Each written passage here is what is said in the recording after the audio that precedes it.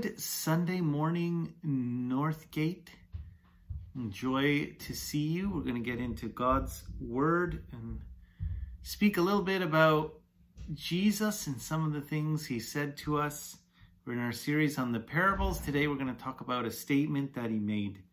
But let's pray, and then we'll hopefully hear from the Lord, the Holy Spirit, this morning. Thank you, Lord.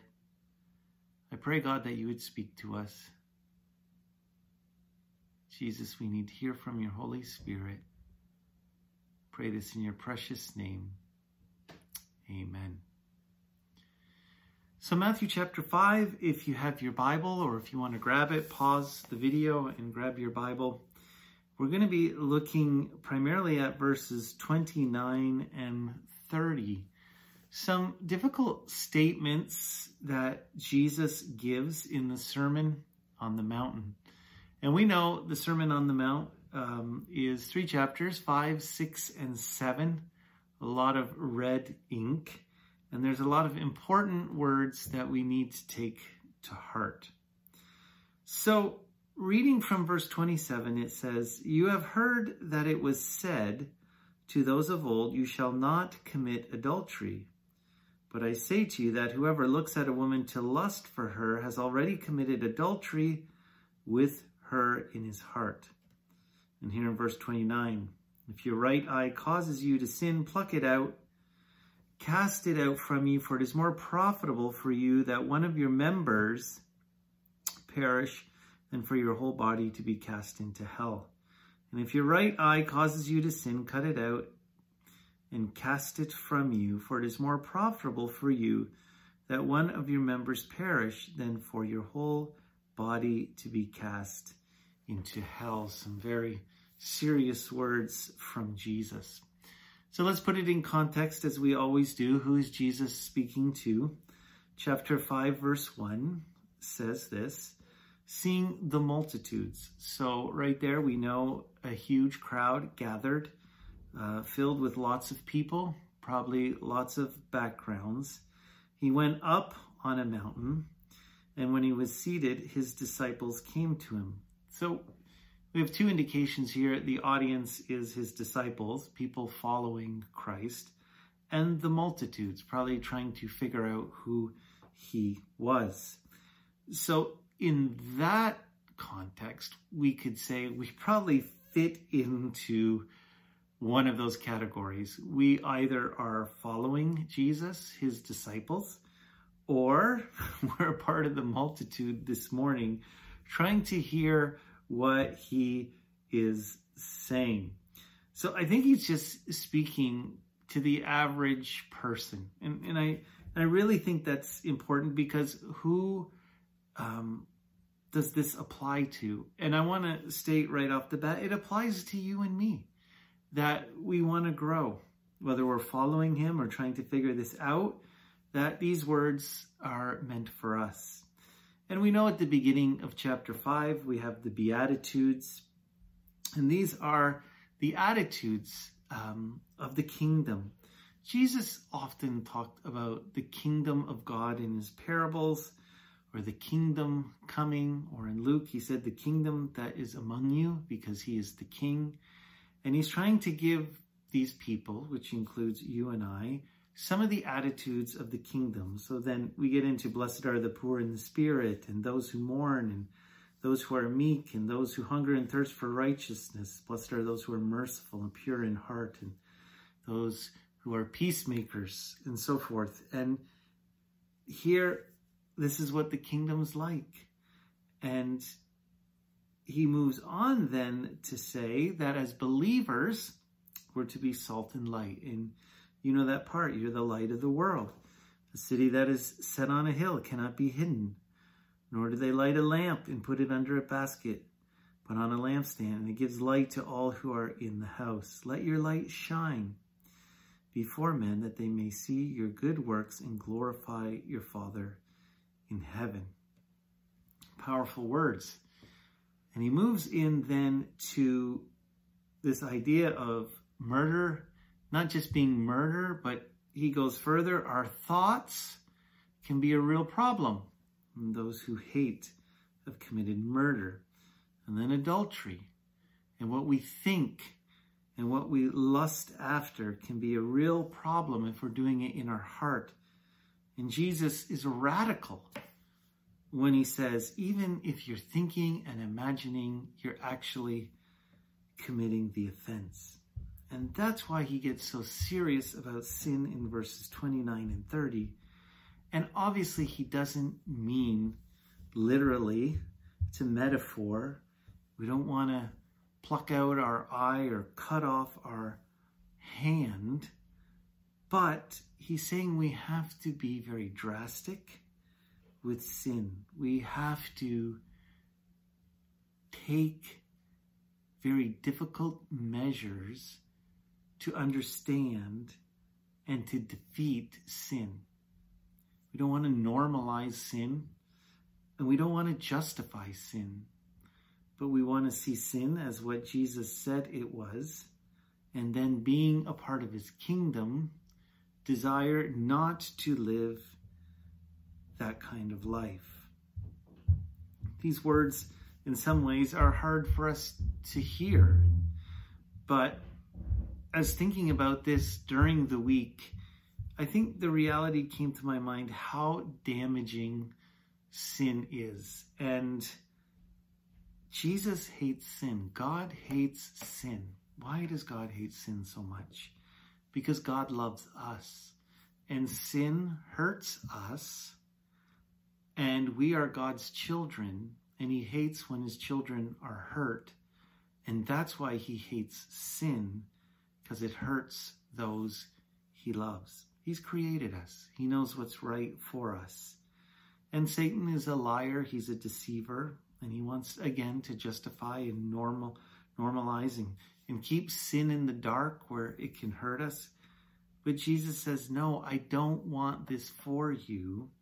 And you have to be vigilant to understand what sin is, not to accept it, not to live in it, not to hide it, but to deal with it. That's what he's saying, deal with it. And we're going to get to how to deal with it in a moment, because I don't think it's just good enough to say, just stop sinning. I think we need a little teaching on that this morning as well. But I think the first thing, just the burden in my heart this morning for all of us is, don't think sin is okay. And I think as believers, we might know, that there's sin, but too often, I think in my life, in the past, I might have justified it or thought it was okay because maybe someone had hurt me or I deserve something.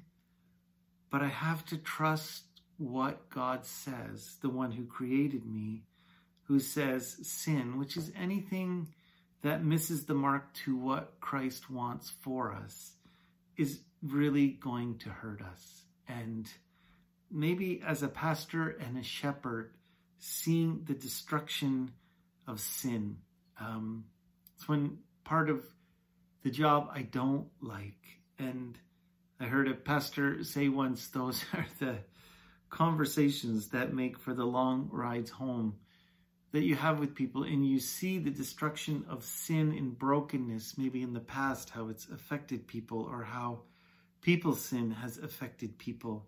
And just even taking this obvious idea of lust and how it devalues people and makes them just objects instead of a whole person loved by God. And seeing the destruction that it causes is just so sad. I guess I want to put it that way. And I see the love of Christ, and he doesn't want people to be hurt. He doesn't want even the sinner to be hurt, the shame and the guilt. But sin doesn't only hurt us, it hurts other people.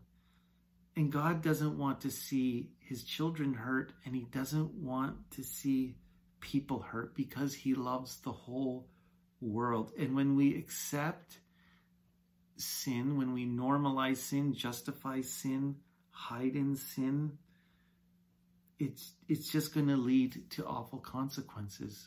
We are certainly going to reap what we sow. That's all through Scripture. And I think it's important that we hear this morning. Satan never tells us the consequences of sin. And I think it's important to understand, and Jesus is so serious saying, there is some suffering, some sacrifice, some hard choices that we have to make that are really important. Now, we can't do this on our own, and maybe you've tried to beat sin in your own strength. It just doesn't work very well. And I think there's a little hint in here that'll help us in how to defeat sin in our lives. And probably you heard it before, but I pray that it would be an encouragement to you this morning. Is sin and lust, as we're told about here, is such an earthly thing. It's such a fleshly thing. We know in 1 John 2:15 that it's called a thing of the world. If anyone loves the world, the Father is not in him. For all that is in the world, the lust of the flesh, the lust of the eyes, the pride of life, that's not of the Father, but of the world. It's an earthly thing, the cravings and the desires for things that God doesn't want for us. And it might look good to us, or we might think we deserve it. And we think on these things. And then as we practice them, it says in James, as temptation comes and we let that seed just germinate into action, it becomes sin and then death. And we don't want that. But I guess my point is, this lust and sin and anger, and it's just such an earthly thought and thinking. And John shows us that clearly those are the thoughts of the world. But how we beat sin is not thinking like the world to beat the world. We need to think like God. We need to think on eternity. We need to walk in the Spirit. And I think that's an essential word this morning, knowing the devastation. And maybe you, as I, at times are convicted, and God, I don't want to do this. How do I deal with this? I think if you're going to fight, in some ways you're going to lose. But if we can train ourselves to think beyond this world and think of the things of heaven, the things of eternity, to think of things of the Spirit. And we know it says in Galatians, as we walk in the Spirit, we will not fulfill the lusts of the flesh. And what does that look like? That's my submission in understanding the Holy Spirit works in me, and just the submission and the crying and the belief, God, by the power of your Holy Spirit, please help me. I don't want this to be a part of me. And as we submit to that, I think God gives us the strength to defeat the ugliness of sin and the process, because God wants us to live in freedom.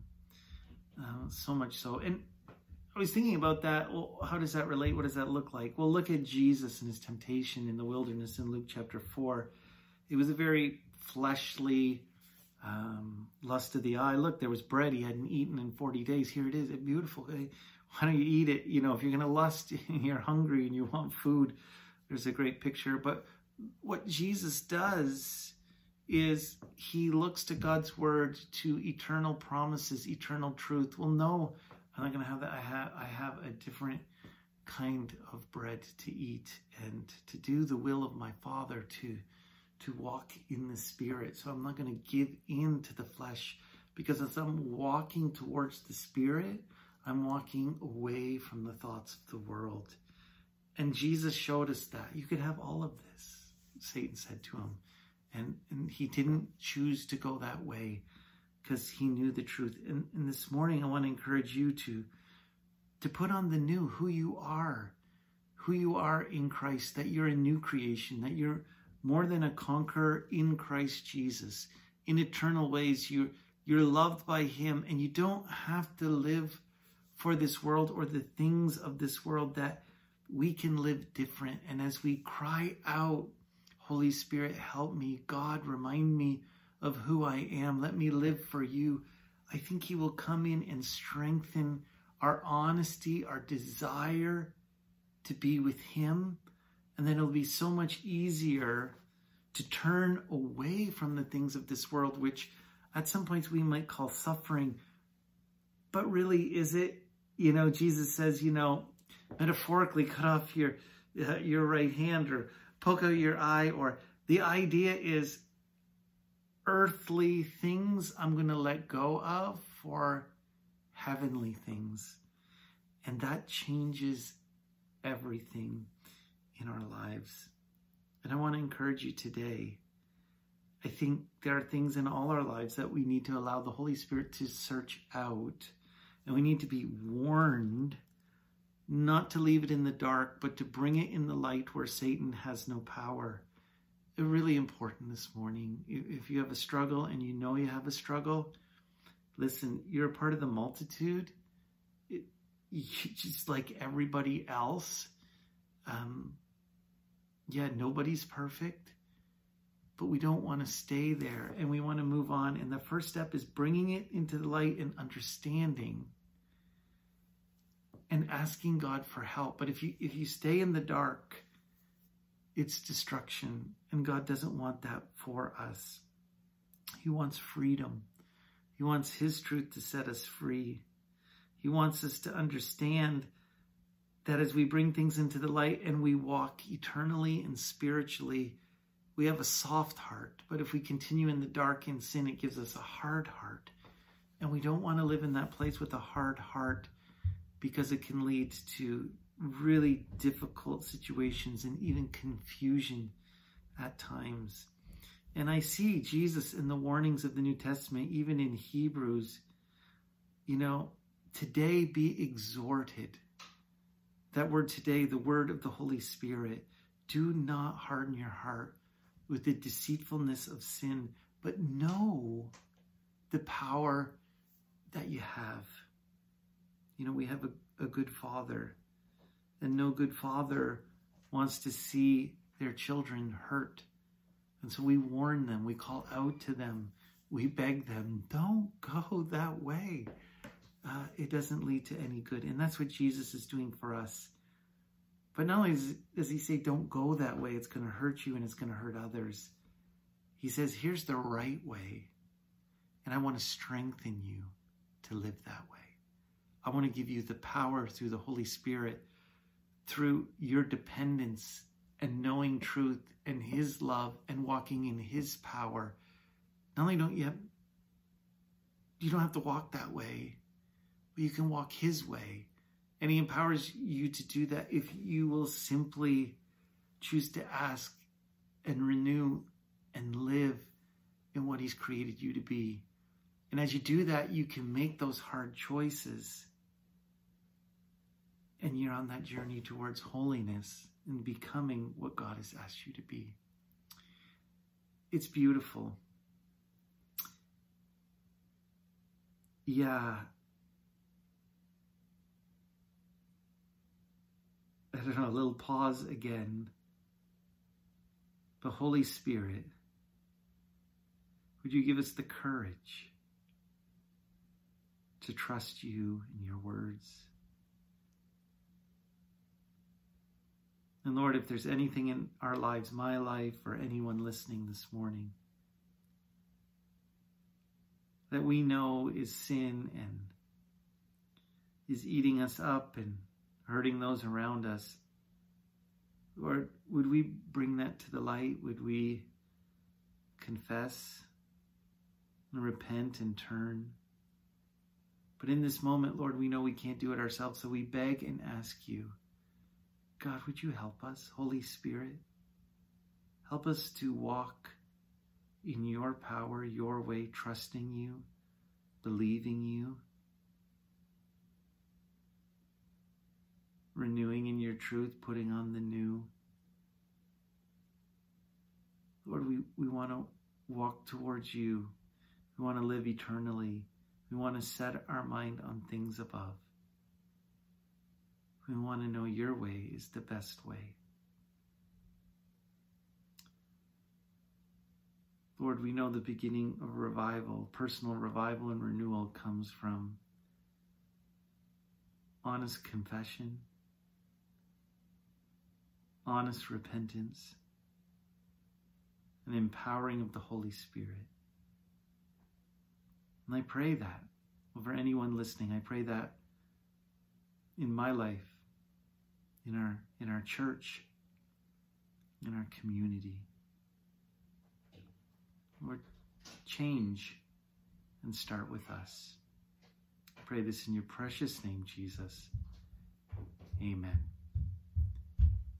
We'll see you later. Have a great week. Be blessed. I want you to note, if you're starting the reading program, which I really encourage you to do starting June 1st, if you need the schedule that we created to read through, that you can get those online in the announcements last week or this upcoming week. We'll post it again. Or you could just email us and we'll send you one. Or if you need a hard copy, we'd be more than happy to give you one as well. But let's get into God's Word. Be encouraged. That's a foundation of discipleship. Let's read through the New Testament together this summer. Be blessed. Have a great week. We'll see you later. Bye-bye.